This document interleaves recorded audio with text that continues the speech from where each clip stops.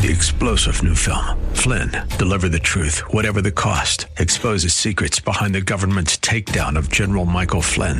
Flynn knew what the intel world had been up to. He ordered the first audit of the use of contractors. This set off alarm bells. He told the truth. He was the most dangerous person for Donald Trump to hire. They had to get rid of Flynn. Flynn, deliver the truth, whatever the cost. Available now. Watch it today. Go to salemnow.com. salemnow.com. Welcome back. Wednesday, May 5th, 2021. Axios reports that Facebook's independent oversight board upheld Facebook's suspension of former President Trump's account, but told the social media giant to rethink the ban's indefinite nature. The decision sets a global precedent for how Facebook and potentially other social media companies will treat political leaders around the world, Axios reports. The board found Trump's posts had, quote, severely violated Facebook rules. It is not permissible for Facebook to keep a user off the platform for an undefined period, however, is what the board found. In response to the ruling, Facebook's Vice President of Global Affairs and Communications, Nick Clegg, said the platform, quote, will now consider the board's decision and determine an action that is clear and proportionate. In the meantime, Mr. Trump's accounts remain suspended, close quote. Facebook, like Twitter, barred Trump for violating its rules in the aftermath of the January 6th Capitol riot, then referred the case to its own board. While Twitter was Trump's chief online megaphone, Facebook was his most effective fundraising tool. The Spectator editorializes this way. The Facebook Oversight Board looks a bit like the UN. Its members hail from 16 different countries. 5 of the members are American. And it is a mix of journalists, judges, academics, NGO chiefs, and human rights activists. It is the very model of diversity these days. It counts among its co-chairs a Columbia law professor and a professor of law from Columbia. That sexy Danish prime minister who flirted with Barack Obama at Nelson Mandela's funeral and married Neil Kinnock's son is also there, as is former Guardian editor and current Oxford Don Alan Rusbridger. Glad that someone on the board has the working man's back. As far as we can tell, conservatives are represented on the 20-member committee by one person, Michael McConnell, a never-Trumper. If you were picking a dream lineup of globalists to slow walk an extrajudicial process and drain the passion from a politically charged situation through the magic of bureaucracy, you could do worse than the Facebook Oversight Board. 2 quick points for the record. One, if you go to the homepage of the website for the Facebook Oversight Board, the very first thing you see is a splash that reads, quote, ensuring respect for free expression through independent judgment, close quote. 2, Facebook, as true of Twitter, has pages today for Ayatollahs Khomeini and Khamenei and Louis Farrakhan, people who have defamed homosexuals and Jews and called for genocide. In the first instance of the Facebook website declaration, Facebook clearly has a different dictionary than we do. Quote, ensuring respect for free expression, close quote, is Orwellian opposite to former President of the United States banned.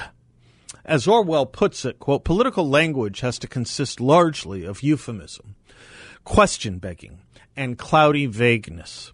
The great enemy of clear language is insincerity. Where there is a gap between one's real and one's declared aims, one turns, as it were, instinctively to long words and exhausted idioms. Close quote. He goes on. If thought corrupts language, language can also corrupt thought. A bad usage can spread by tradition and imitation, even among people who should and do know better. Edwin Herman puts it this way, quote, what is really important in the world of doublespeak is the ability to lie, whether knowingly or unconsciously, and to get away with it, and the ability to use lies and choose and shape facts selectively, blocking out those that don't fit an agenda or program, close quote. Facebook, Twitter, all of social media clearly have an agenda and program, and thus the ability to change the meanings of words and to lie. So in the dispensation of the day, respect for free expression means banning a former president of the United States. And so we are reminded, quote, "It was an enormous pyramidal structure of glittering white concrete soaring up terrace after terrace 300 meters into the air from where Winston stood. It was just possible to read, picked out on its white face in elegant lettering, the three slogans of the party. War is peace, freedom is slavery, ignorance is strength." Let's be clear that we now know why Ralph Waldo Emerson wrote, "A man's power to connect his thought with its proper symbol, and so to utter it, depends on the simplicity of his character, that is, upon his love of truth and his desire to communicate without loss. The corruption of man is followed by the corruption of language. When simplicity of character and the sovereignty of ideas is broken up by the prevalence of secondary desires, the desires of riches, of pleasure, of power, and of praise, and duplicity and falsehood take place of simplicity and truth, the power over nature as an interpreter of the will is in a degree lost. The new imagery ceases to be created, and old words are perverted to stand for things which are not. Man is corrupted after language is corrupted, and it is corrupted in the absence of character and love of truth." That's what Emerson wrote. I get it. The founders, from Jefferson to Madison to Marshall, they got it. John Locke and John Stuart Mill, they got it. The liberals got it, and the conservatives got it. Once upon a time, the Supreme Court left-right valence, from William Brennan to Antonin Scalia, once upon a time, they all got it too. Here's a unanimous Supreme Court statement from 1964. Quote, "We consider this case against the background of a profound national commitment to the principle that debate on public issues should be uninhibited, robust, and wide open, and that it may well include vehement, caustic, and sometimes unpleasantly sharp attacks on government and public officials." Close quote. A culture only exists when it agrees on certain precepts, the first of which is, of course, language. And a constitution can constitute a people only so long as people believe in it. The entirety of the left is committed to people not believing in the Constitution. Thus, the Constitution of we as a people and society is so riven, and we are so at each other's throats. We don't agree on things anymore, including the Constitution, from the very basic meanings of words and the miracle of the common noun to the Constitution itself. We are a disintegrated society. Now, how odd a thing for language to be such a central feature, a mainstay of culture and society, and for it to be limited by one ideologically biased perspective in a country that declares itself a republic, a democracy, with a First Amendment tied to its Constitution that declares Congress shall make no law against the freedom of speech.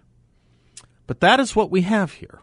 A coup to install thought and thus language control. Language control as well to control thought. Democracies and republics, non-tyrannies, were supposed to be uniquely gifted at their immunities against exactly these kinds of things as well as propaganda. So how to get around those immunities? Change the terms of the debate by changing the meanings of the terms in the debate. Inverting language. For too many Americans, this goes on unnoticed. Soon they will notice it when their schools start uniformly and ubiquitously adopting the U.S. Department of Education standards on civics, described as proposing the reformation of civics instruction to, quote, support the development of culturally responsive teaching and learning, close quote. In the book Culturally Responsive Education, A Primer for Policy and Practice, New York University professor David Kirkland explains that such pedagogy abandons assimilationist dictates, which center on, quote, Anglo-European Christian Judeo cis hetero male whiteness as the normative reference point, close quote. You think we could have even uttered that and know what it meant 5 years ago? Christian Judeo cis hetero male whiteness. Boy, if I said that in my law school class. Just so, though, the Department of Education is incorporating the work of Ibram Kendi into their rules for grants to teach civics, specifically his book, How to Be an Anti-Racist. In that book, Dr. Kendi writes, quote, there is no such thing as a not racist idea. There is no such thing as a non-racist or race-neutral policy. Not only is racism all-encompassing to Kendi, it also makes unceasing demands. All racist disparities demand an anti-racist response. Thus, Kendi's anti-racism rejects the very idea that something can exist outside its racial frame, Andrew Sullivan writes. There is no opting out. There is only confession. Quote, only racists say they're not racists, Kendi writes. In fact, quote, the most threatening racist movement is not the alt-right's unlikely drive for a white ethno-state, but the regular Americans' drive for a race-neutral one, close quote. Got it? Race neutrality. Martin Luther King and the ethos of the 1964 Civil Rights Act are the most threatening movement in America. Kendi has recently argued for the adoption of an anti-racist amendment to the Constitution that would make racist ideas by public officials unconstitutional. Of course, Kendi has tagged particular views on taxation, pot, private health care, school testing, and more as racist, meaning that this would gut the First Amendment's free speech protections. Kendi appears wholly untroubled by that fact, and so does Facebook and Twitter in corporate America. As Frederick Hess points out, we have been shut down rhetorically by the peremptory statement that only racists say they're not racist, as Kendi writes. We have been shut down rhetorically by the claims that when we argue, we are engaging in whataboutism. We have been shut down rhetorically by the statements that every position we express is extreme. We have been shut down rhetorically by being told we all have implicit racism buried within us. We have been shut down rhetorically by being told we are racists. We have been shut down rhetorically by having leadership in our movement banned, censored, canceled, shut down, locked out of social media, while true extremists and racists thrive there without moment or shame. What is clear is we are trying to be marginal. What is clear is we are attempting to be marginalized. And what makes it so pernicious is that we aren't allowed to fight back or even share their language anymore. Illness, worry, crime, hate, envy, those were the contents spilt on society from Pandora's vessel. We have gotten all that from the left, and it's getting worse. Let's do recall the last item in that vessel was, however, hope. I'm Seth Leibson. We will be right back.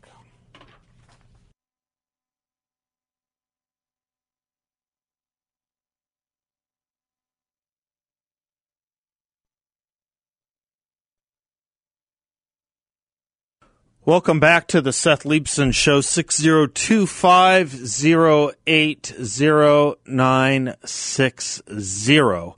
Feel free to give us a call. Do you think it's now time to regulate social media the way, say, in 1964, this country in the Civil Rights Act decided it was high time to regulate private businesses that discriminated? That was what the 1964 Civil Rights Act was about, banning discrimination based on race, religion, gender, ethnicity that in private corporations, hotels, restaurants, private entities. This, of course, was what got the GOP into trouble, not because the GOP in 1964 uniformly opposed that act. In fact, a higher percentage of Republicans in the House and Senate voted for it than Democrats, believe it or not, because of Democrats being segregationists in those days. I guess they are again. But because one prominent Republican senator named Barry Goldwater, who would run for president later that year, voted against it. Now, he did not vote against it, as we've been through this before. He did not vote against it because he was a bigot. He did not vote against it for the same reason the Democrats in the South voted against it, they being bigots. He voted against it from a purely libertarian perspective, that he didn't like the government doing to private business what some of us are today asking government to do, which is apply First Amendment standards and other kinds of regulations on social media because of viewpoint discrimination. That is what Barry Goldwater is against in 1964. He didn't think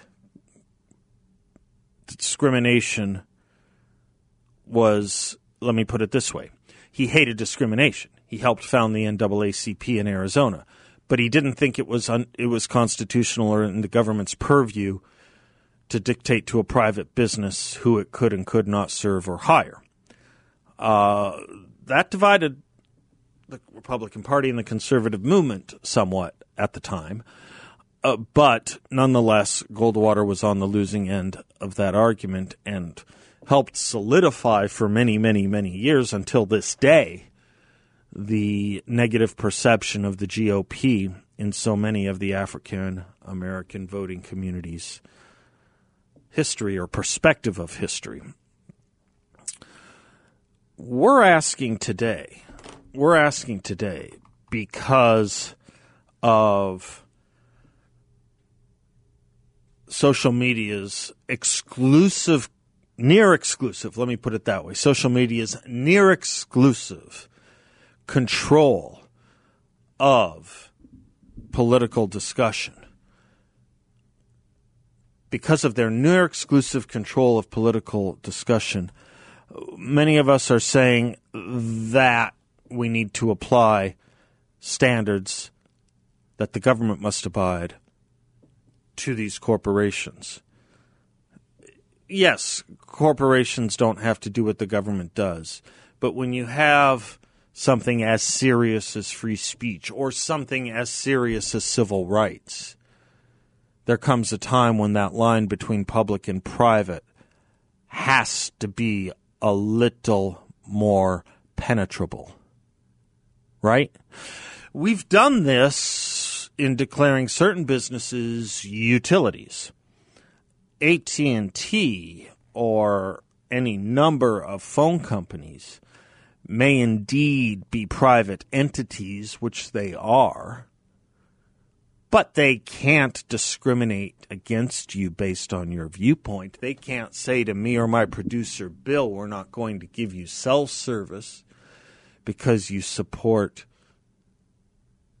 the big lie, Donald Trump, conservatism, Doug Ducey, you name it. They just can't do it. Legally, they cannot do it. Is the telephone or the cell phone as important to regular communication as social media is to political communication? You bet. Probably in some respects more so. Probably in some respects more so. The entire venue for 90% of political conversation is on social media, especially in a society, this is the trick here, folks, especially in a society that illegalizes large gatherings in person or the opening of large venues to host conservative or other speakers. Think about that on this break.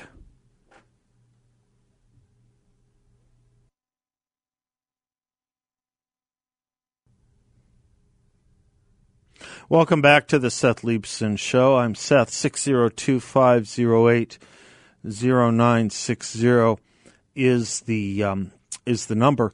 I wanted to say one more word, if I might, about regulating social media in the context of Facebook's decision today to further continue the ban on Donald Trump's pages. I have interviewed any number of times Will Chamberlain of Human Events, an attorney, on this very topic. I think he's quite expert on it.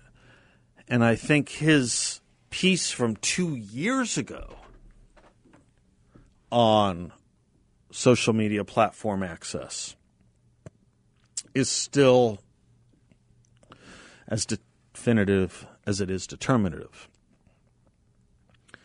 He was talking about regulating social media in response to the libertarian concerns that many of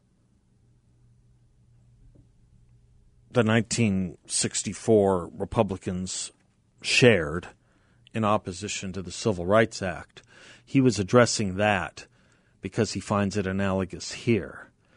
He wrote, "Private property rights are great, but that does not mean that we as a society had to let private restaurant owners and private hotel managers turn away customers because they were black. We didn't have to accept a world in which black people had to make of the road and the highway a restroom because they weren't allowed to use privately owned restrooms. We as a society do not have to allow private companies to violate Americans' civil rights." I think that's a powerful point, just as we don't allow private companies to violate other things that we consider just, unjust, fair, unfair, healthy, and unhealthy. That is to say, how is it that the government has a right, or that the Constitution conveys a right, for the government to regulate any corporation whatsoever when it comes to things like pollution, air, water, dangerous chemicals, or chemicals considered dangerous, products considered dangerous, safety? How can it mandate, and how does the Constitution allow the mandating of safety rules and regulations in private businesses, telling people, when and how and where they can do this, that, and the other during work hours at their place of business? The government is involved in all those things. Are they as important? You tell me. Are they as important as your First Amendment rights? Perhaps that question, I wonder if Prager has thought of this, perhaps that question serves as the dividing line between what makes someone a conservative and what makes someone a liberal. It's an interesting test question. Maybe we each ask it of ourselves, those of you in listening range. Is the First Amendment as important or less than public health? Is the First Amendment as important or less than clean air and water? Is the First Amendment as important or less than the absence of asbestos in the buildings we work in and the homes we live in? Is the First Amendment as important or less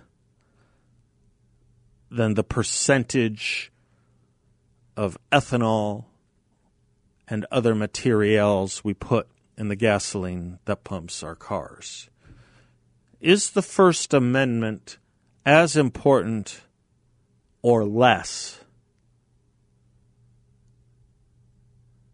than our right to be free from noise pollution from a private house or business after certain hours. The government is involved in all these things, but the one most important constitutional protection of all, freedom of speech, we can't attach to Facebook and Twitter? I might be onto something when you ask yourself, First Amendment versus asbestos, are they at least of equal importance in a society?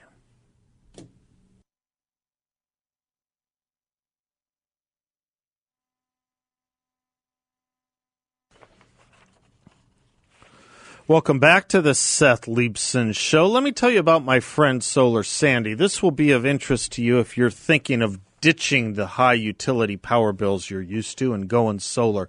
Solar Sandy's the woman who brought integrity back to solar in Arizona. And the big difference between Solar Sandy and the others, aside from her integrity, is that she actually figured out how to truly zero out your power bill. It's so important. If you're going solar, you do it the right way. And Solar Sandy has that formula. She wants to put more of your hard-earned money back in your pocket. So if you sign up now with Solar Sandy, she will pay your power bills for 1 year and your solar panel payments for 1 year, and you will receive a $1,000 bonus at signing. She can do appointments in person or by Zoom. You should look at her testimonials from previous customers at AskSolarSandy.com. They're just amazing. Again, you sign up with Solar Sandy now, your power bills for 1 year covered, your solar panel payments for 1 year covered, plus a $1,000 bonus at signing. To get started, go to AskSolarSandy.com or give her a call at 623-850-8229. Again, AskSolarSandy.com or 623-850-8229. There's two other things I wanted to see if I could get through in the first hour here. One of them I heard on Sebastian Gorka's show earlier today, and one of them has to do with children and masks. Because the CDC has now put out new guidelines for summer camp. Summer camp, you know, the kind of thing you think of as fun or a break or something kids look forward to. Well, the CDC is effectively where fun goes to die, I suppose. They just put out new guidelines that even Anthony Fauci said he considers to be conservative. The CDC guidelines. I will get to those in a moment. Well, no, let's do it. Let's do it now. Let me pull it up right now. Guidelines for operating youth and camps during COVID. Okay, here we are, just released. Ready? This is for your children who've had, no problems over the past year. Masks must be worn at all times, even outdoors, by everyone, including vaccinated adults and children as young as 2 years old. Now, I don't know why a 2-year-old would be at a summer camp. Maybe it's a child of a counselor or a staff member or the nurse or something. But do understand, this is summer camp. This sounds like a Soviet summer camp. For the Communist Youth League, masks must be worn at all times, even outdoors, by everyone, including vaccinated adults and children as young as 2. The exceptions are for eating and swimming. Thank God. Campers must remain a minimum of 3 feet apart from each other at all times, including outdoors. During meals, 6 feet of distance. If you need to sneeze and you don't have a tissue, do it in your mask. children presumably are expected to carry multiple masks, we would think, right?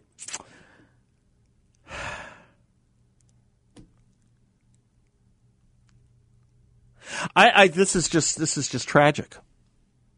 This is just absolutely tragic. Just when you thought you might be looking at summer camp to give yourself a little relief and let the kids have a little fun, give the kids a little relief and let them be out of the house, they are put into control systems where the rules look harsher than most houses. Certainly harsher, obviously, than any household that wants to send their child to a summer camp. I would not expect Team Virus to be sending their children to summer camp. I don't think these rules are to make Karens and Team Panic and Team Virus more comfortable. I don't think they're sending their kids to summer camp regardless. So the kids that are going to summer camp are most likely parents of the normal, have parents from the normal. Most likely. Team Reality. Where did that come from? Did you invent it? And who's Steve Zabin? The son of the football coach? No, that was Lou Saban. Yeah. Nick Saban. Is Nick Lou's son? No relation. So who's Lou Saban? Maybe I'll have to look that up. Who's Lou Saban? Lou coached the Buffalo Bills in the 70s, I think. And who's Nick Saban? He coaches Alabama. That I knew. Crimson Tide. That's right. Roll Tide. All that. I get it. Sports games. And they're not related. Both in football. I want to look it up. Wait, but who's the Saban who said Team Reality? Oh, Steve Zabin. Along with Clay Travis, they vie for being Sports Seth. My biggest compliment to a sports host. That's really nice. It's a big compliment to me because I'm a big fan of the first one. I wish I knew the second one. So he calls it Team Virus and Team Reality? Yes. Why are you so happy that I'm using that phraseology? I'd like to see it get spread around. Have I been hesitant to use it? Maybe I have. Maybe I haven't used it before. You could use it more. Okay. With all credit to the Saban family. I would like Nick to be the son of Lou so that we can ask Tevi who that football coach of Lou Saban's was. Who that football coach related to Lou Saban was. It's a long story. All right, I want to tell you what masks are doing to children. Okay, the CDC is not operating in these guidelines from the perspective of science. They're not operating in these guidelines from the perspective of pediatric health or pediatric psychological health. They're not operating in these guidelines with anything other than what must and only can be ideological manipulation that is backed by zero science. Zero. And I'll tell you why when we come back. I'm Seth Leibson, and we will be right back.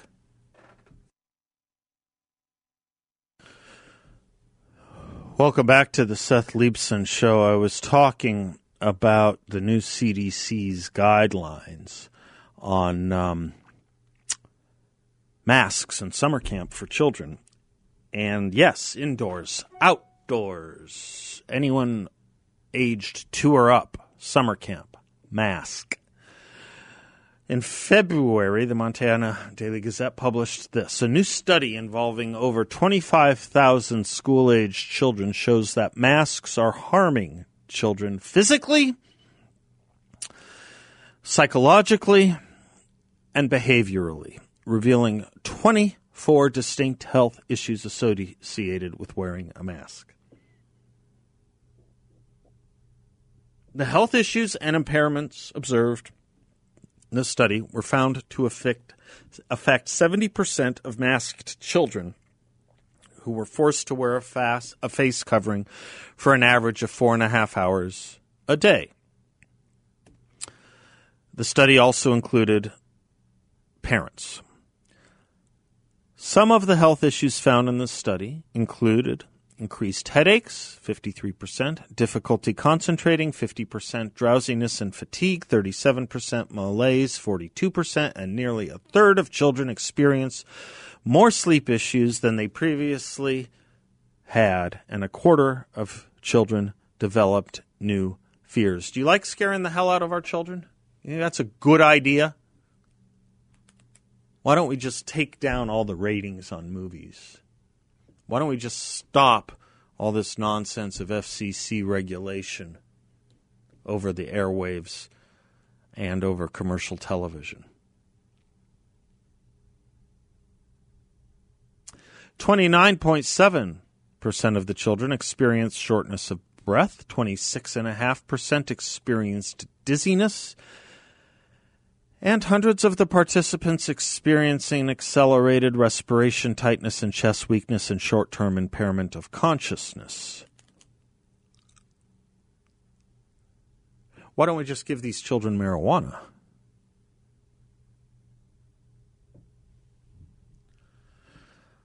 And yet, the CDC is telling us that masks must be worn at all times by campers, even outdoors, by everyone, including vaccinated adults and children as young as 2 years old.